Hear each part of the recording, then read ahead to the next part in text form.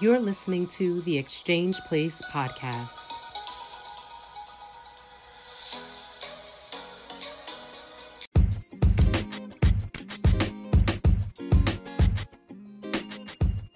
Welcome to another episode of The Exchange, where our hearts, souls, and ears come together for reciprocity and transformation.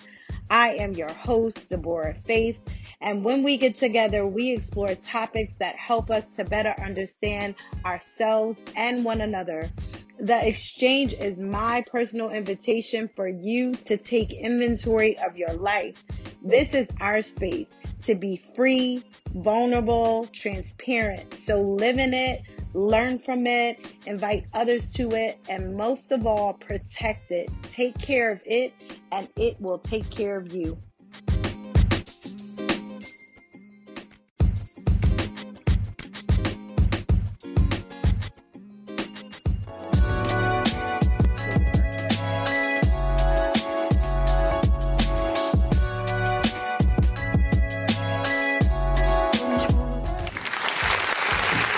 Welcome back to the Exchange Place podcast, y'all. Hey, y'all. We are in season 2, and I am so excited. It is Let's Evolve. We are evolving this year, and I am super duper happy today that I have an amazing guest that's on the show. Oh my God.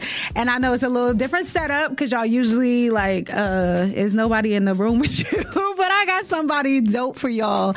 I love to bring on people that I listen to, and I know I haven't done that in season 1. So the season 2, we kind of evolving, and I have been listening. I am a super duper fan. Let me just start by saying that. And I have been listening to her probably for the last at least 8-9 months. I've been listening to her. So I love her, and I know that you guys will too. So can you help me welcome J. Nicole, the grief bully, to the show?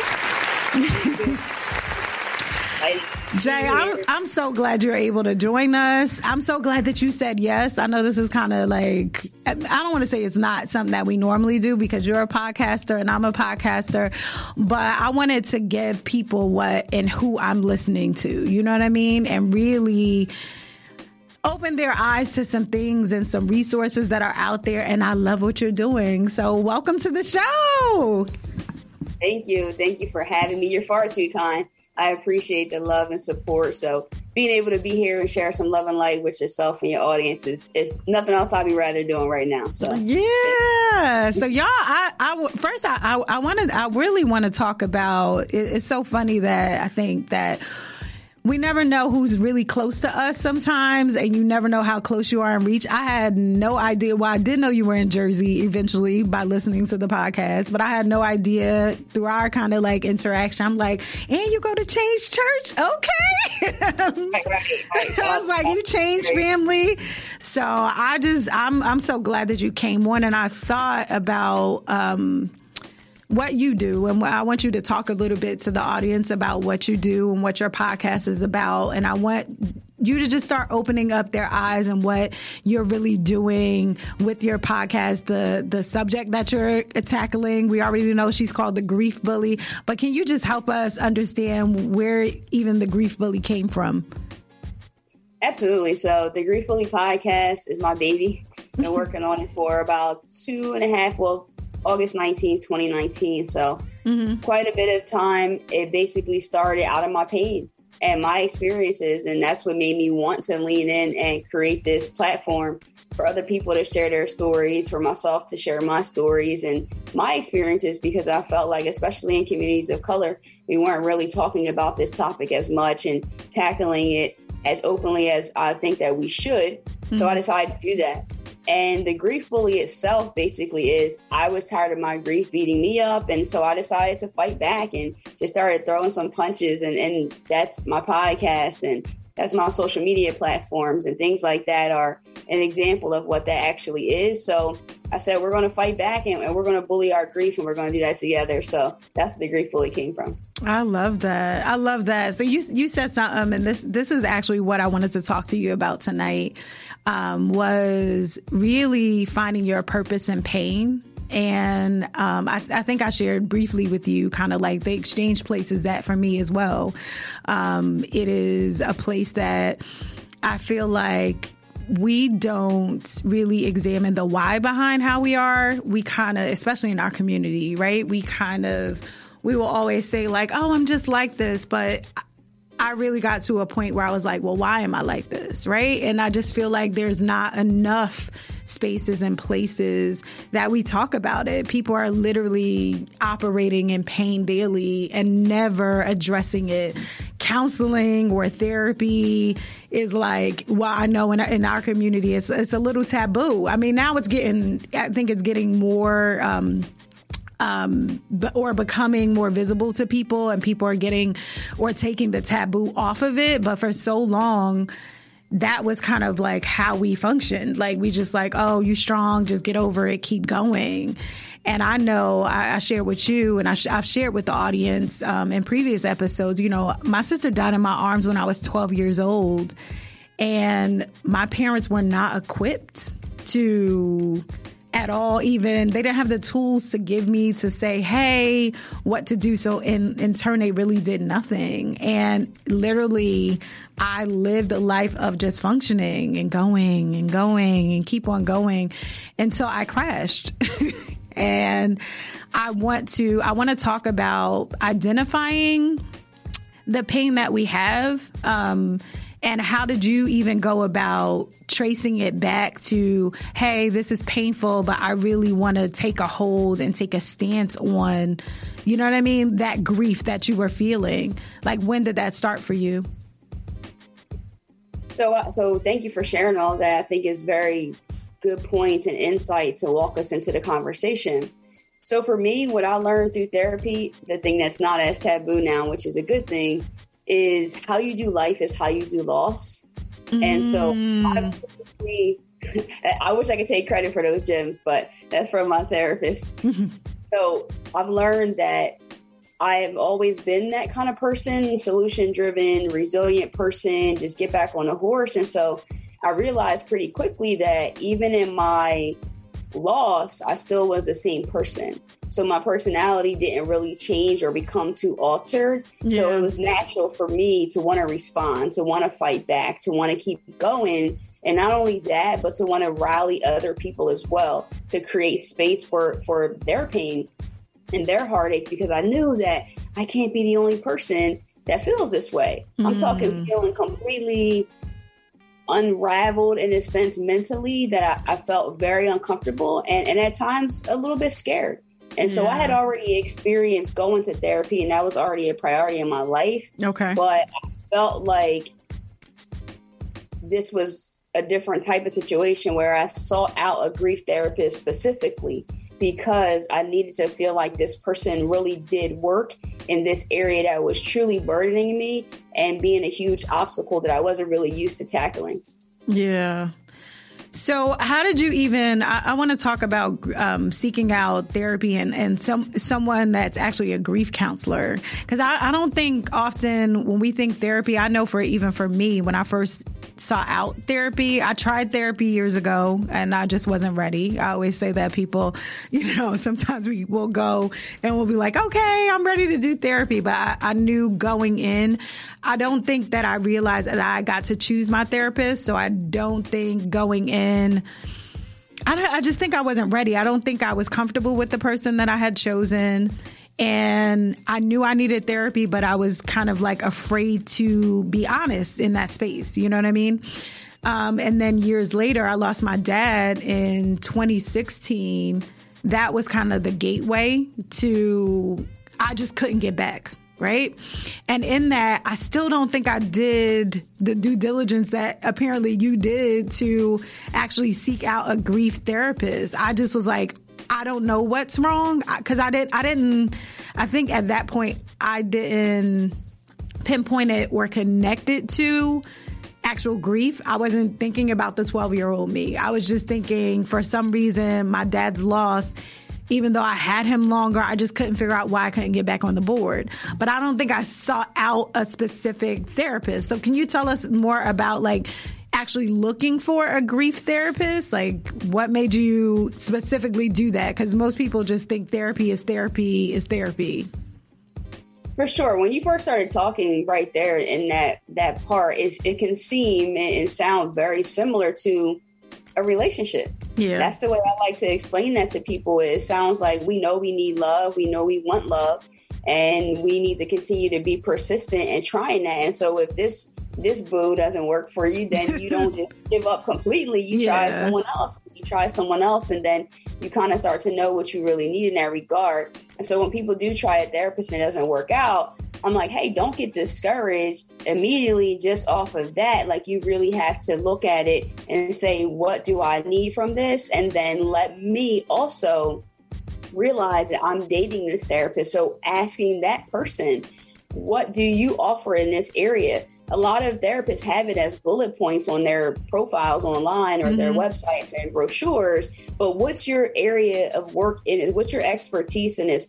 One thing I really liked about my therapist per se was that she had personal experience with grief herself. Gotcha. So I wasn't really in a position where I wanted to hear all of this medical jargon and these terms that mean nothing to me. I wanted someone to say, hey, no, I've had my heart broken too. And I felt like this, and this is what I did to get myself in this place. So yes, she had the professional background, but also that human experience is what really lended itself to me. And so that was actually why she created her practice, was because she had lost her baby was not stillborn, but her baby passed away shortly after being born. And so she created her practice surrounded around that. So that stood out to me. I think it's like anything else. You ask questions, you look for it, and then you date that person and you're like, hey, it's not you, it's me. Yeah. And then you just go to someone else, like, hey, you're not locked in, right? You gotta do. But I think a lot of us get discouraged instantly and then go away from it. But like I said, in fairness to the conversation in the audience, prior to my losses, I had already, from younger, like in college, had already started talking to therapists and things like that. So I wasn't really too foreign. It wasn't really too foreign to me. And I knew that I needed something at that time, and my own strength wouldn't be enough at that time. Yeah. So I know also, like, I think what kept me from going to therapy a little bit more was also the God perspective. And I know this probably is going to sound strange, but I had grown up, like, me and my mom had this conversation maybe like 3 years ago. And I told her, you know, how I felt as that 12-year-old child and what I was dealing with. And I was in therapy at that point, right?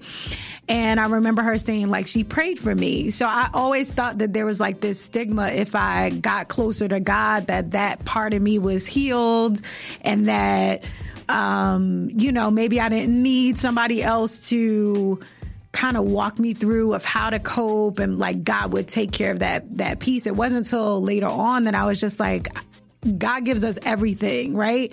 But he also gives us wisdom in, if I injured myself, I would, you know what I mean? If I broke my arm, where am I going? I'm going to the ER, right? I'm going there because they have expertise in fixing what's broken. And I don't think I looked at therapy like that prior to that. You know what I mean? I looked at it like, I know I need it, but I wasn't as honest, of course, as I am now. People are like, I'm like, I just left therapy. They like, I'm like, I'm good because I need it. You know what I mean? I do. I need it. Yeah, definitely. I mean, I think it's, to your point, if you were injured, you would seek out help in that way. But also, if we're going to go to the spiritual part of it or religious part of it, I think it's also, we have to always say that faith without works is dead. Yeah. So to whom much is given, much is required. So I feel like those statements are always putting it back into our lap to take action. So while, yes, God is your anchor and your refuge, and you are praying, but you do have to take action. As from my own personal experience and how I've been able to relate to it as well. And the same thing that you said, if I was injured, I would get help. I recently was reading a study talking about the pandemic and just the toll that it has taken on our mental health. And all we hear is vaccine, COVID vaccine, booster shots. But what we're overlooking too is that there is no vaccine for our mental health. Yeah. Wow. But that's one of the areas that, yes, they're just not to negate people suffering from the virus and people losing loved ones to the virus or anything like that. What I'm saying is that we have to also start to weigh our mental health as that huge of a priority and realizing that there is not this one thing that we can do. So we have to do that. And if therapy is one of those resources that you see working in the lives of those around you, then I would implore you to take that step and to at least see for yourself, right? I've said before, I'm in sales professionally. So we always say to someone, like, if they're saying no, I learned this early on in training. If I told you that I would give you,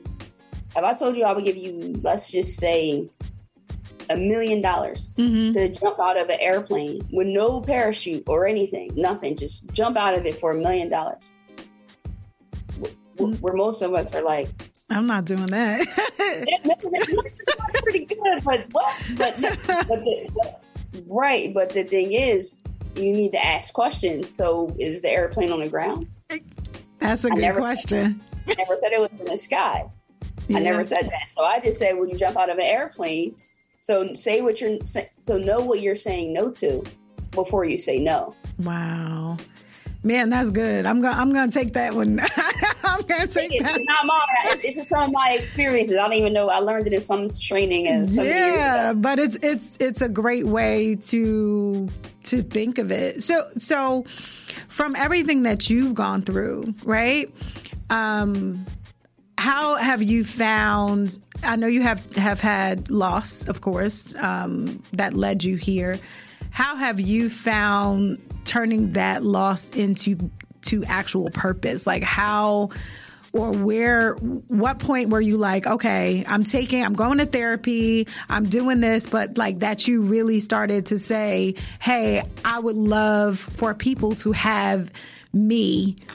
You know what I'm saying? Like to help them along the way, or wish that you had that. Like I wish, listening to your podcast, I won't lie. I was like, dang, I wish this existed while I was grieving. And not that I think we're always grieving, but like when I was like really down in grief, you know what I mean? So what made you? That's heartwarming. I mean, so much gratitude for that. Thank you. It is. That's what your podcast is. Like, I feel like all people creating platforms, no matter what that place is, I feel like that's what we're giving space for. We're giving space to have those conversations that we wish that somebody had with us. Like for me, that's the exchange. I wish people were talking about it in a space that was like comfortable, and I didn't feel like, hey, I'm the only person experiencing it. You know what I mean? Like it was a point I felt, you said this earlier, that I felt crazy. I felt like, okay, I'm either losing my mind because I can't get it back. Like I can't do what I would normally do. I would normally be like, okay, you're good. I would talk myself through it. And that took me through losing my sister at 12. I lost 2 grandparents that same year and a half. I lost my first son. I lost a really close friend of mine. I mean, it was like the way that, and I won't say that God will allow, but that I experienced grief, I just functioned in it. I was numb, but I was functioning so much so that people kind of applauded it almost. Like, you're strong, you're this or you're that. So when I couldn't get it together and I was having my secret battles with myself, you know what I mean? I wish I had you in my ear to be able to coach me through that, cope through that and be like, hey, it's not just you. You know what I mean? You're not alone. Oh, thank you for sharing that. I mean, we can talk about it. I mean, God's good like that.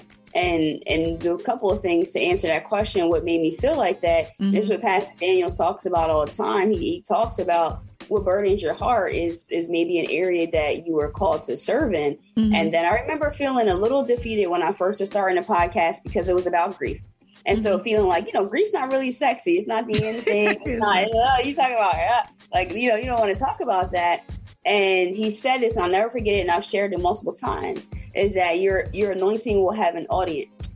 That's it. And it stuck with me so big because it was like, okay, the people who I'm saying this to, who might give a little doubt, they just might not be the audience right now. But we all will face this grief. And just like you said, you become numb and you're functioning just like any other issue that we go through. And sometimes I actually can be very uncomfortable for people because it challenges you in that area. It calls you out. It unnumbs some things. It wakes some things up that you maybe not be ready at that time to confront. But most importantly, I want you to know that when you are ready, you are at that place, there's someone who gets it and someone who has created content that hopefully you can go back and it's evergreen. So whenever you feel comfortable, you can pick any episode. They don't go in a chronological order or anything like that. And so that's really what I felt at the time. And also, for myself, I've just been a very talkative person, as you can tell now. My entire life, I got in trouble in school constantly for talking too much. And so I think that this is what God had allowed me to do, is to have the gift of communication and articulation to be able to talk about these things. So not always easy, but the comments that you just made and other messages that I receive as well, even on days when I don't feel like it, I do it. And then I, in turn, have been able to gain so much from my community and from people like yourself who are doing amazing work, and we can have this dialogue and build off of one another. So it really is a two-way street that, yes, I am putting this out into the world, but I'm also getting so much back for my healing journey as well. Gotcha. So the exchange that people would leave. Yeah, that's it. That's part of, seriously, that's part of why I wanted you to come on. I'm just like, I was like, I feel you. You know what I mean? I connect to you. I feel you. I knew that I love that. And I knew that you looked at your pain not as like a burden anymore, but like that it basically was like light to the pathway that God was kind of taking you and who you're supposed to help. And that's one of my favorite quotes too by Darius Daniels. Your anointing has an audience. It really does. And everybody won't understand. Everybody won't get it. But like walking in your purpose will bring the right people, will bring the right audience, those people that need it. And what I love about your content as well is that, like you said, everybody's going to experience death. Like, it's part of life. You know what I mean? So everybody will experience grief. Do you only focus on grief? Because I know we talk a lot about loss of people, but do you ever focus on also loss of things? So loss of jobs and that kind of thing, and grief in that area? Because I also feel like grief is of course the people that we lose, but it's also relationships that we lose, that we grieve everything technically. No, absolutely. Grief by definition is deep sorrow. So we have sorrow in many areas of our lives. And I think, to be completely honest, and I've said this before, it can be very shocking, but I feel like grieving the living can be a tad bit more challenging, perhaps at times, than death of loved ones. Because to me, this is only, again, disclaimer, my own personal experience. Okay. The finality of someone's death, and it's, I know they're not coming back. Like, it's not a possibility. Mm-hmm. So then I understand more clearly what the work towards maybe working through this could look like, because now I'm trying to accept that and process that. Where I feel like sometimes I've had people reach out to me and communicate how, say, for example, if you have a living mother and you don't have a relationship with her, though, and so she's still alive. So like, it's kind of really difficult, because in your mind, perhaps, and just that little bit, that there is a possibility that like there is time. It presently looks like there's time that this could be maybe rectified, or this could be this, or I'm still missing it more. Whereas when someone dies, they're gone. And that could be really hard for someone to understand. But I have heard this often, where it is very trying for people to have living relationships, friendships, things that have ended, but like those people are still alive, versus when someone actually is gone, it's which gone. Of course that is terrifying, because the finality of it is just as scary. But it's like, I kind of have to like put this energy out that like every day I don't call my mom, or my mom doesn't call me, but like my best friends, they're really close with their moms, or like they really have these people. And so we both have lost our father. So we could feel like that as well. But I don't have my father where I'm just like not in communication with him. It's like, I know that he died. Yeah. So the rectifying that I maybe have wanted to do in some regard, in a tangible aspect, it's not possible. But these other relationships is like, man, like maybe I wish that could be better, or I still see that person. So it's like very hurtful. It's a constant reminder that we're not good, or we had this falling out, or like me and my best friend aren't friends anymore, or I got a divorce and that happened. So I'm not saying that one is more difficult or not than the other. Yeah. Everyone's experience is different. But I just wanted to offer that perspective that some people have reached out to me and are really struggling. Those aren't my experiences. Let me just disclaimer, I'm really close to my mom. Yeah. And she's still alive, thank God. But people are faced in those situations where it is very difficult for them, whereas the death of a loved one is actually a little bit easier for them to process and cope with for whatever reason. Yeah. I'm not saying again that that's my experience. So long story long, yes, I do talk about that. You can have been maybe an athlete or had a certain career that you got an injury and now you can't do that. Maybe you had to have a surgery and you lost limbs. Like there's so many different things that we can talk about when it comes to it. So yeah, I definitely highlight and talk about different aspects of loss because it all comes together. But I do feel that my main calling and my main part when it comes to grief specifically is definitely death of loved ones, because that was what I struggled with the most and what was a part of and is still a part of my journey. Gotcha. So in your journey through grief, can you walk us through when you really were able to, I don't want to say, I know you created the podcast, but when you got to the point where you were like, okay, I want to provide or create this space. I know that it's a calling for me, right? At what point were you just like, okay, I'm going to do this regardless? I know you said in the beginning you kind of got discouraged, but what made you say, was it just the anointing had your anointing has an audience because it was, kind of a tough topic to talk about? What was it that really made you create this space for people? Like, what was the day? I don't want to say the day or break it down to the day, but what was the moment that you were just like, you know what, I'm just going to go ahead and do this because I know that it's going to help so many other people in that? To be honest, I think it has to really do with communities of color. I feel like for me, I felt that there is a lot when it comes to grief and things like that out there, a lot of research that has been done. But as far as like someone that looks like me, so even when it came down to picking my cover art for my podcast, I shared it with a couple of people, and some people were like kind of reluctant that I had my face on it because they wanted it to be, because it was like, well, then that basically like it's saying that it might what's that called, discourage, or it might not be suitable for certain demographics if they see this woman with these locks and I'm not like the most feminine woman in that way, and just like certain things like that. And I said, to be honest with you, those exact reasons why you're saying that is why I do want to have my face on it, because it's important that when someone's scrolling and someone of color is scrolling and they're going through this time in their life, that they do see somebody that looks like me, who even if they can't, at least from the beginning, it looks like I can probably maybe relate. I want to see what this person has to say. Whether I'm a good fit for them or not, it doesn't matter. Does that mean that my audience is only people of color? Absolutely not. I have so many different people, young, old, black, white, Hispanic. It doesn't even matter. And my heart is big enough for everybody. Yeah. But when I go back to myself, I can only speak from our experiences, what you talked about. I was raised in a church as well. My mom is an ordained pastor. This was just like what my life was. So again, they're saying to be absent from the body is to be present with the Lord. And my flesh, though, is still struggling. I can't accept that right now. When you're telling me that they're in a better place, no, there's no better place than to be right here with me. I don't care what you're saying. So I needed to be that person that's going to challenge that. because it's not that we're questioning God.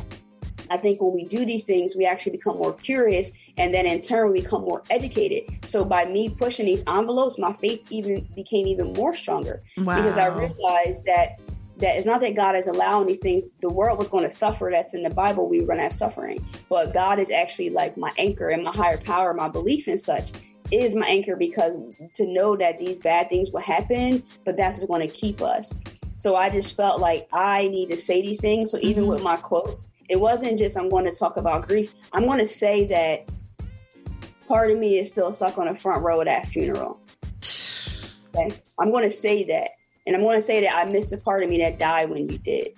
Yeah. I want to say that I think part of me is still lingering somewhere between caskets closing and those cold forehead kisses. Wow. Yeah. So like I knew there was something different about the way that I would communicate this. Not just that I would say yes to this and do this, but that I would do it with a different style and a different way, this authentic part of it that's not sugarcoated, that is needed for my community to be able to have a better shot at coping and working through this. I love that. All I could hear you were saying is A, representation, number one. And then two, giving people, I always say that the Exchange Place gives people, it gives them mirrors because you see yourself. And girl, we locked up, so it's okay. I love it. So giving people mirrors, but also giving people windows. I want, as the audience is listening to what you just shared, it just hit me deep. I was like holding my tears because I'm always crying, but it hit me deep because I'm like, you want to have not only the mirror of you, because I know exactly what when you said the casket closing and those cold forehead kisses, like replaying in your head, and people saying, hey, to be absent from the body is just like a cliche thing I feel like people say without the heart of that, like not, you know what I mean? Without understanding where people are, we're still human beings. We're human.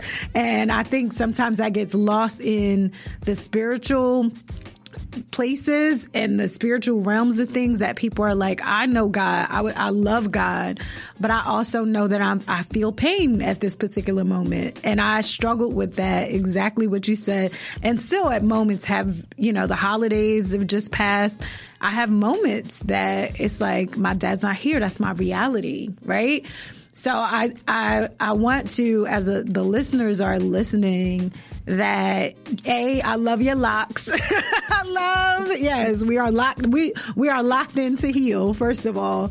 But I love that you took that, strapped up your boots, and didn't feel anything towards like, okay, well, maybe I should get kind of cover, I don't want to say cover yourself up, but like, let me do my thumbnail a little bit different because they don't know, and maybe I'll get a better or more, I don't want to say a better audience, but more audience or people, because your anointing has an audience and it's going to bring you every person, blue, purple, black, Hispanic. And I love them all. And you would love them all because the commonality is that we all understand. We know what it feels like to lose someone. We know what it feels like to lose something, and how hard that is, and how it's just there's not a time limit on grief. I think sometimes people are like, even when I talk about my sister, I'm of course 43 years young at this point.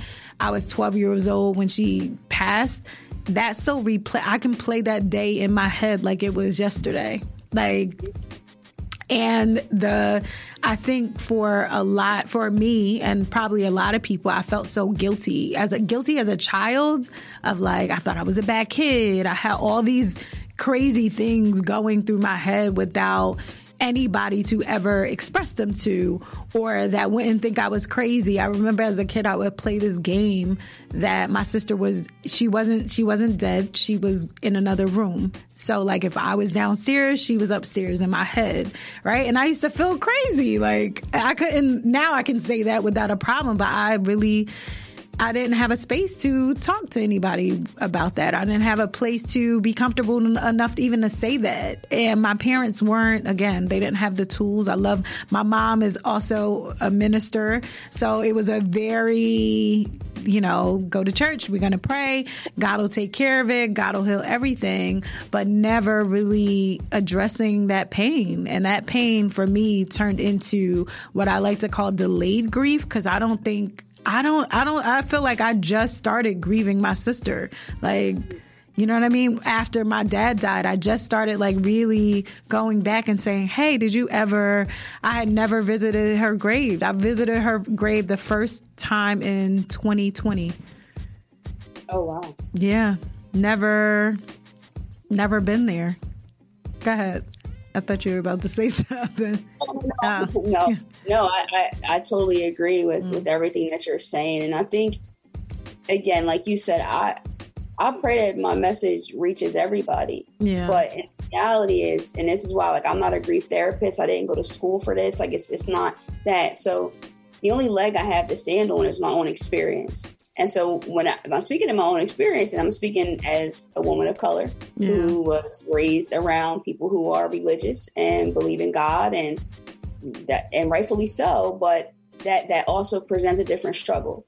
So it doesn't mean that everybody doesn't have a struggle. It just meant that I needed to speak from this struggle. And in turn, there are so many different walks of life that do relate.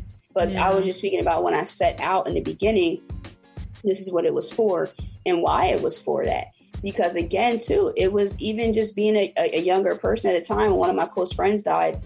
She was 25. This is in 2013. Mm-hmm. People's response is, let's get a couple of drinks. Let's do this. Let's do that, and stuff, but not like, let's just sit here and talk about how we all feel like this is like the most crazy thing that we've ever experienced. I still have a very difficult time just processing that even happened. Yeah. It's so hurtful to me. And sometimes I just can't believe that she only made it 25. Wow. But a lot of people aren't going to say that. There's not many people that I've had open discussions about this mutual loss in a way that was very uncomfortable to make it comfortable. So like, I feel like how I speak on my podcast or how I speak now, to have had those kind of conversations then, I don't know. I don't know if we would have been able to really do that because it was so uncomfortable. It's more like, let's just say like, I'm so hurt. I'm so sad. Oh, I feel sad. And not really like, what? Well, no, I feel angry. I feel confused. I feel like, how could this happen? I feel like she didn't deserve that. I feel like, it's so many things. So I think that's the thing, is to be able to have these conversations that you and I are having right now, to speak about it. And to your point too, I mean, I disagree totally with the 5 stages of grief. I think that we're going to always grieve, which is the inward thinking. We'll mourn people. It could be delayed. It could be different times. It could be, I feel good today and not so great tomorrow. But I think that the PS to it really is that we're going to learn to grieve well. We're going to learn to integrate those losses into our lives, and that we can have joy in our lives while we still do have pain. And that's one of my biggest things I speak about is working to coexist. I think it becomes really difficult at times because a lot of guilt comes into place when we talk about joy after loss. But if we change our things, so things that have helped me is that I know good and well there's not a doubt in my mind, not one doubt in my mind that my dad wouldn't want me to be enjoying my life. There's not one doubt. Before he passed away, I said to him, hope I don't get too emotional. I said, Dad, he was in the hospital. And I said, if there's one thing you can tell me that I can carry with me on those moments when I get stuck. And he said, you're a winner. I never saw you lose. I love that. I love that. So, like, everyone's not as fortunate. I know you were able to have conversations and not everyone is able to do that. But even with my grandmother, I wasn't able to have that straightforward of a conversation. But I always say that them dying used to be maybe a reason why I couldn't. But like now they're the reason why I can, because I live every day to make them proud. I love that. I say that all the time, that I live every day to make you proud. that's the most genuine conversation you and I can have. Yeah, I love that. I and I had shared with you too. You have me in tears first and foremost, but I'm trying to like get all. I know. I'm just. I'm so used. It's just who I am. I'm in tears. But you took me as you were telling me what your dad said to you. I remember promising my dad. And I always, even doing the exchange place, right? I always think of him because I promised him, I was like, look, you will live through me. Like in your death, you're leaving here, but I promise you that you will live through me. And I feel like a lot of what I'm doing now is because of me losing him. And in losing him, I feel like I found me, and I got better clarification of why I was here and what I was really called to do. So I love that. I want to go back to something that you said about coping, because I found myself in different places and spaces doing stuff that was kind of outside of what I would have normally done, drinking more, just to kind of not feel, I guess is the only way that I can really describe it. And I want you to walk us through what that looked like for you when you lost your friend, and I think you said 2013, and you were coping. And I know a lot of people who've lost, the first thing is like, hey girl, let's go out, or let's get a drink. Let's, for people who are smoking or whatever, let's not feel. You know what I'm saying? So what did that look like for you? What did your coping before you went to therapy and actually started to cope in a well place? What did the coping look like for you? So it's interesting that you bring that topic up. I always say that grief will meet you where you are. Mm-hmm. And so for me, thankfully, by God's grace, when grief met me, the first time that I could recognize it, because I lost my grandfather when I was like going to be 11, going to be 12. So that was painful, but I was so young. But as an adult, where it really hit me was when my friend passed in 2013. Mm-hmm. But at that point, I had already been sober from alcohol for 5 years. So wow. That wasn't an option for me. Mm-hmm. And what I mean by that is obviously it is, because I really used to think that when I lost, especially my grandmother, I would kind of say those things like, I'm going to lose it. Like nothing will matter anymore when my grandmother dies. Like, mm-hmm. I don't care. I'm going to just get drunk. I'm going to do all this stuff. And even with my friend, same thing. But my friend actually passed away from drug use. Mm-hmm. So even though I wasn't drinking, I thought about like, maybe I'll just smoke some weed or something. I don't know. Yeah. I need to do something but then I started thinking like, I can't do that. Like, how can I honor someone's life with something that could have been part of their struggle or maybe a gateway to their struggle? So a lot of times I get asked these questions, and it's tough because I never want to mitigate or diminish someone else's struggle and how alcohol or drugs or anything like that could have been a coping mechanism for them, mm-hmm. because it wasn't for me, because I chose for it to not be. So that was very difficult, because I always say I did hard things sober, but it was hard because I did want that escape. Mm-hmm. And so it does make it very difficult for me, even now, just on a daily basis. Lord willing, I just celebrated 13 years. It's really difficult to have to just always be on. Like, no, like, ooh, I could just like maybe just like a little something like what I think drinking felt like, because it's kind of like a little hard at times. Like, I just want that mellow part, and I didn't have it. Mm. So I will say, though, that is more of the norm to do those. Even it could just be, getting into different relationships. It could be sex. It could be so many different things that it could be. I think the only thing I could really say, and even now later in these losses, more recently, was food for me. Okay. So like, even though, it's not drinking, I'm sober, I don't do drugs. I'm like, well, it's legal and it's not breaking my sobriety. And then I'm like, wow, how did you gain this much weight? And then, but I realized though, was that it wasn't just that I like eating food, like it's a coping mechanism. It became almost like addictive, where it's like, oh, I'm not feeling good, I'm just gonna like get this food and just like eat this food. And so that was something that I had to address. And now, thankfully, I still, eat unhealthy, roller coaster. But the reason why I'm doing it, I'm way more conscious of it and not leaning onto it, because it's absolutely the reason behind it is it's just coping and comfort. and not facing things head on. But again, how you do life is how you do loss. I always try to find solutions and just like get to that point. But I have witnessed a lot of people cope with alcohol. Yeah. And so let me also say this.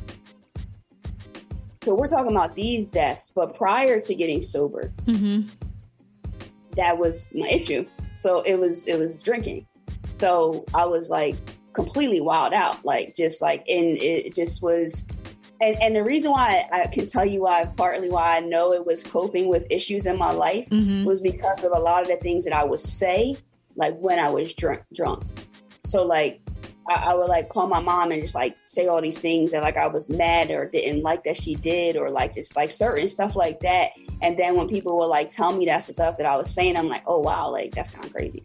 Or like, you know, like people would be like saying things. So let me not, I'm not going to act mightier or up on this pedestal. Like I had my rough moments, but thankfully, this is what I'm trying to draw this connection is that I did the work and made these choices to get to a healthier me. So when these bad things continue to happen, I'm better able to process and cope and handle them in a healthier way, not always the best way. Because if I would have kept on the path that I was on, I don't know what my life would be like. I'm talking like really like I know I can 100% relate. I think mine looked initially like alcohol, not alcoholic, but there were periods of time that I would just drink just because I didn't want to feel, right? And then I get to a point and I'll be like, I remember taking out my trash and being like, why do I have so many like wine bottles? And it was wine. It wasn't even like, so I would kind of like rationalize, it's wine. It's not, you know what I mean? It's not like you're drinking. But yeah, if I'm taking out a trash can and most of it has wine bottles, you have a problem. And I was able to kind of scale that back. I think where I really, really, really struggled looking back, again, from even the experience of not ever thinking it was connected to the grief, was definitely in relationships. Like I was definitely in just toxic relationships, still looking for love, looking for comfort, looking for things. And that was my coping mechanism. Like that's how I kind of functioned and how I was coping. It was a very, very ugly place. And it was a hard place to honestly leave and look up and be like, wait a minute. How did I get, you know what I mean? Like, how did I get here? Like you kind of said, feeling crazy to wake up in a relationship and be like, what in the world? You know what I mean? More so than like, how, like you said, what you were saying, it was like, I don't even know how I ended up here, but it was coping. And I know a lot of the people that will listen or that are listening, that's why I think I always want to understand the why of why I do stuff. Because for a long time, people are just like, no, I drink a lot. Yeah, but why? What are you trying to escape? Because it is an escape. I'm not saying that people can't people can't have a drink or, to each his own. I'll have a drink here and there. I'm not necessarily a drinker anymore. But because of that, I want to make sure I'm clear. And am I having a drink because I want to have a drink, or am I having a drink because I want to escape my day, or I want to escape my feelings? Are you drinking because of this, or are you doing certain thing, whether it's food? I'm also a food indulger, as you can see. Look, but I realized something. So in 2020, so my dad had two sisters. I found his younger sister dead in her apartment. And I remember the officer asking me if I was okay. And again, remember, I don't know if you remember I said this. I was just always so numb to death that the way I handled it is like this, like strong, nothing bothers me and everything. And in that moment, like you said, I don't think it is part of my personality. It is something that I just like, you kind of function. And I feel different when it comes to death. Not that I don't feel, I know that.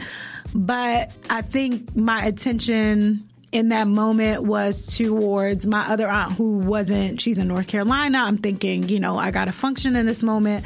But I think what I did differently in that moment, that I was like, you know what? I had to, I'm human. I had to take my pat on the back. I called my therapist. I kind of told her what was going on. And I was like, I know I need to talk to you. I have to handle a couple of things before. but I know I need to like really go through what I just experienced. Do you know what I mean? Because the cop was like, he was looking at me like, are you want to call somebody? I was like, I'm fine. I'm like, and I was like, okay, so I'm not fine. Right. But I'm okay right now to handle what I need to handle. I'm not fine, but I need to go back to that. And it was just like, okay, death is, it's hard. You know what I mean? It is hard. And I've also, from the time I was a child, had a way that I process things. So I'm like, to unlearn what I had learned about processing that is still something that I don't want to say I struggle with, but that I'm aware of and that I'm working on, right? We don't get there overnight. And like you said, how we do life is how we do loss. And I realize I do that in life. Like, okay, keep going. You have this, which is good in certain areas. It's, you know, it's a blessing in one area, but in grief, it's not. Go ahead. I always say that my strongest asset is actually a lot of times my biggest weakness, and that is my resiliency. Because it doesn't always allow me to give myself the grace and the space to sit in my feelings and to explore and to honor how I am, because I am like, okay, let's make this happen. Like, I had to make a lot of decisions for my dad when he was passing away and his life was kind of ending. I had to sign the DNR papers and just like do all of these things. And I too was in the hospital, in the hallway, on the phone with my therapist as all of this stuff was happening, because I couldn't like make the appointment, but I had know that like I needed to talk to someone that wasn't my family, because at the time I felt like I needed to just like be in a different gear. Yeah. And that gear wouldn't be to like tell them that I feel like this is like the worst thing that's happened to me and all of this stuff like that. So death is definitely big. It's really scary. It's really triggering. And I just like to call it a journey, because my friend passed away 8 years ago. Last week, I was on her social media feeling like, wow, like this is like, whoa. Yeah. And so it just happens like that. But I just don't want us to really be that like terrified to the point where we don't address it, because it will definitely manifest itself in other ways. And so I think taking the tools from my friend's death, which was in 2013, then what I've learned too, where my grandmother passed away in 2016, and then my dad in 2019, it was taking tools, taking resources, but most importantly, learning to trust myself and my emotions, and knowing that if I unravel, I'm going to be okay. Yeah. Like, but if I don't allow myself to do that, I'll never know, and I'll just stay on this side and can be missing so much healing and so much peace. But for me to just have said, like, I'm just going to fall out here, cry, kick, scream, call people, tell them how I really feel, go to therapy, do all of these things.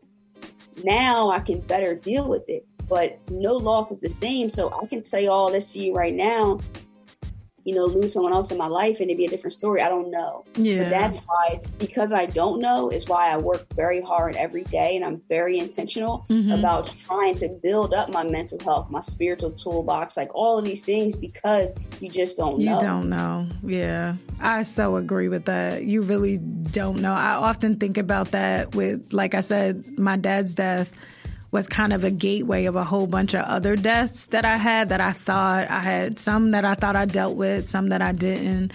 But I think what you said is so powerful, that we do have to become equipped and be prepared.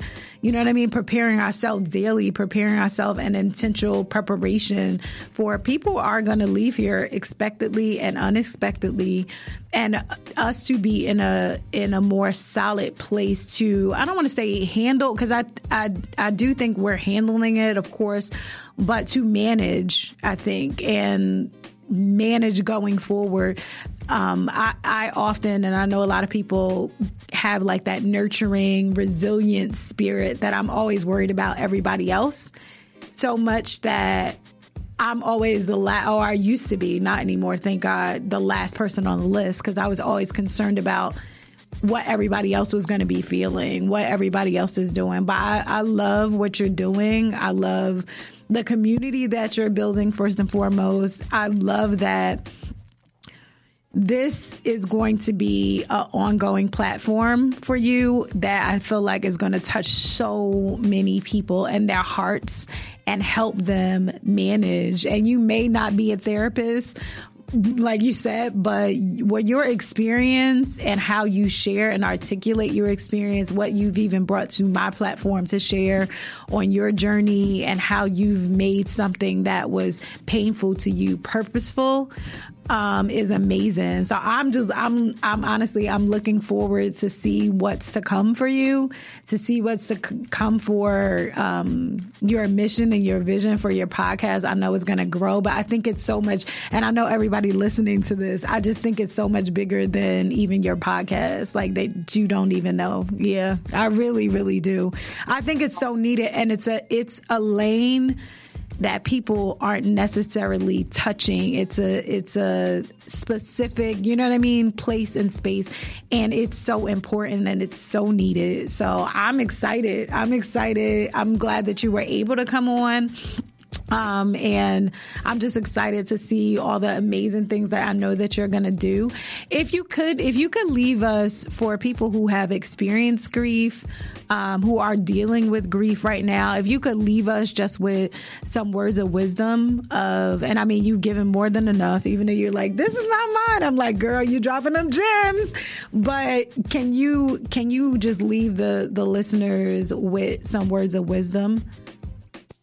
Absolutely. Well, thank you for all the things that you said. I received that. I truly do. And I look forward to what God has in store for both of us and what we're doing for other people. I would definitely say I want you to, for anyone listening, to stop waiting for people to validate your pain. You know that you're hurt. That's all that really needs to know it. You don't have to try to explain it. Mm-hmm. People don't have to understand it. But it is absolutely your responsibility to heal it or to at least work towards it. No one's coming to save you. And that's unfortunate. But I think the best thing I could do was to tell you that your pain is your pain. You don't have to get that validated in order for you to move forward. Grief will absolutely meet you where you are. We don't get over grief. We grow around it. It stays with us. But if we don't have our heads up, we won't see it and we'll miss it. And you deserve joy. In the midst of your pain, you absolutely deserve joy, but joy is a choice. I love that. Joy is a choice. I love that. Thank you for your words of wisdom. Not an easy choice every day, but you can at least set out, be intentional about it, and hopefully it works out. You know what? That's so powerful, because I don't think we think about joy like that. I feel like we feel like happiness and joy is just going to hit us. It's just going to, you know what I mean? Yeah, that we don't have a say in that. Like, but I love that joy is a choice. Joy is absolutely a choice. So thank you for coming on. I've enjoyed our time together. Thank you for all the gems that you dropped, and I am so happy to have you. And I look forward to doing more collaborations in the future, or, you know, I would let you. We definitely have to get you over on the Gratefully podcast. Definitely, over there with us and in our community. We appreciate it. And anybody, feel free. Reach out to me again. My DMs are open. Anytime. Yeah. Can you shout out your information? Of course, I'll put it on the screen for everybody as well. But can you shout out where people can find you, how they can contact you if they're having an issue? Yeah, for sure. Definitely. I'm the most active on Instagram. Okay. And it's I_AM_J Nicole. You also can shoot me an email at thegriefbully@gmail.com. And that's pretty much what get me. So. Yeah, well, I definitely want to have you back. I would love to have. We're both Jersey girls. I know we're a little bit far away, and COVID is very real out here. I know. So next time, I hope to have you and just, you know, bring you around to come and sit around the table with me, and bring you on and, you know, have some more amazing conversations. So thank you, and y'all, we will see you next week.